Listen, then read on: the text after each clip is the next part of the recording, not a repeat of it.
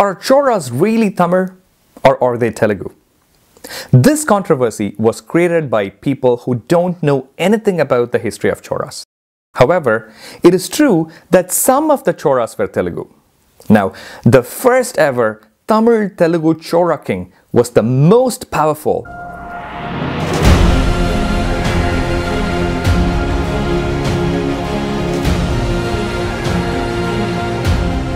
Hello everyone, I'm Ungal Anban Hemant. Today we are going to look at the first ever Tamil Telugu Chora king, Kulothunga Chora. But before we get there, don't forget to subscribe to the channel if you haven't done so yet.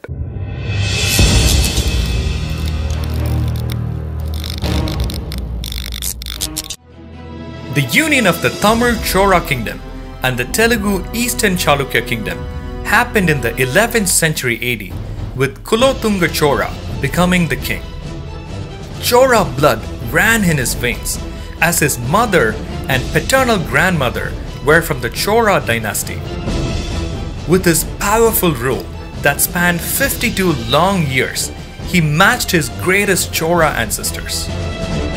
Intermarriages between the Chora kingdom and the Eastern Chalukya kingdom started with Rajaraja Chora's daughter Kundavai getting married to the Eastern Chalukya king Vimaladitya.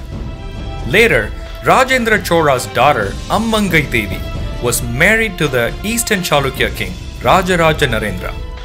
They had a son called Rajendra Chalukya, who later came to be known as Kulothunga Chora. Kulothunga Chora's ascension to the throne came after an interesting turn of events. In the Eastern Chalukya kingdom, Rajaraja Narendra, the founder of today's Rajamundry, died.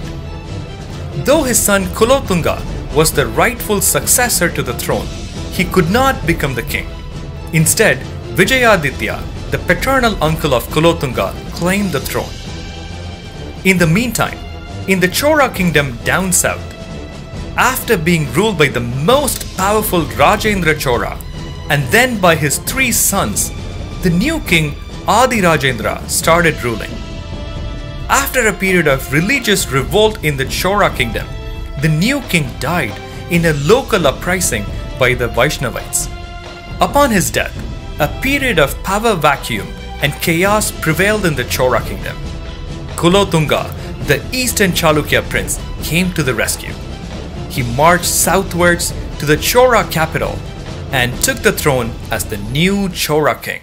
So Rajendra Chalukya of today's Andhra Pradesh became Kulothunga Chora, the shiny new Chora emperor.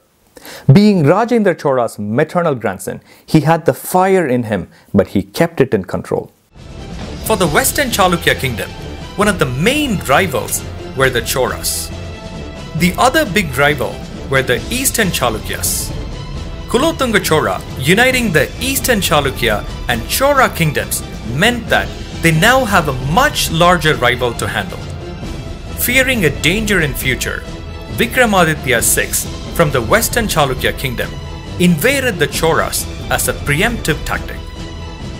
After an intense war, Vikramaditya was defeated by Kulothunga and was chased back to his country, along with the few of his territories captured. Many years before Kulothunga Chora's period, Rajaraja Chora had captured the northern portion of Sri Lanka. And later, his son Rajendra Chora captured the whole island of Sri Lanka. However, in the later years, the Sri Lankan province was gradually lost to Sinhala king Vijayabahu, who declared himself as the ruler of the whole island. However, Kulothunga was least bothered about recapturing Sri Lanka, and he instead focused on maintaining the core of the Chora country. Though the Pandyas were under the Chora rule, they did not accept the overlordship of the Choras entirely, and they were a constant trouble for the Choras. When they tried becoming fully independent again, Kulothunga decided to put an end to it. He dispatched his massive army of elephants, horses, and soldiers and defeated the 5 Pandyas who revolted against him. He destroyed the forest where they were hiding and captured the pearl fisheries the Podigai mountain and Kanyakumari and installed pillars of victory everywhere in the Pandya country. Later, similar to the Pandyas, the Chera kings rebelled against the Chora overlordship. Kulothunga Chora sent his commander Naralogavira Kalingarayan and defeated these kings and conquered Kollam, Kandalur Salai and Virinjam and brought them under the Chora rule again. Even after successful conquests, Kulothunga made sure that he only collected tribute from them and did not interfere with the internal administration of the territories he conquered. The Kalinga War was one of the most famous wars ever fought by the Choras, and that is because the sheer scale of this war was immense. During Kulothunga's rule, Kalinga, which is today's Orissa, was ruled by the Eastern Ganga dynasty. Kulothunga invaded Kalinga twice.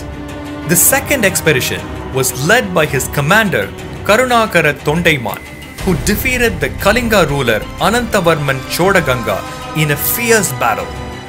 Parani is a type of poetry that is sung on war heroes who defeated 1,000 elephants.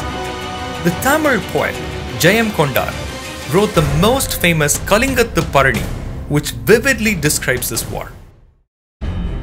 Trade relations established during Rajendra Chora's period were maintained well by Kulothunga. He had active trade with China and the other countries in Southeast Asia. Even prior to becoming a Chora king, on behalf of Veera Rajendra, he led a naval expedition to Kadaram in today's Malaysia to maintain Chora influence. Back in the days, a king's treasury was based on three things: land tax, customs, and conquest. In the Chora country, Kulothunga Chora abolished customs on goods and hence was hailed as the Sungam Tavirtha Choran. He had many wives, including Madurantaki, Tyagavalli, and Erisai Vallavi. His sons were Rajaraja Chodaganga, Veera Chora, and Vikrama Chora. He also had daughters Sutta Malli and Ammangai Alvar. Compared to the extensive warfare undertaken by the previous Chora kings, Kulothunga Chora avoided unnecessary wars. And during his long rule, he truly regarded the well-being of his people. Kulothunga Chora will be remembered forever for his long rule of power, peace, and security in the Chora country. Chakravarti Kulothunga Choradeva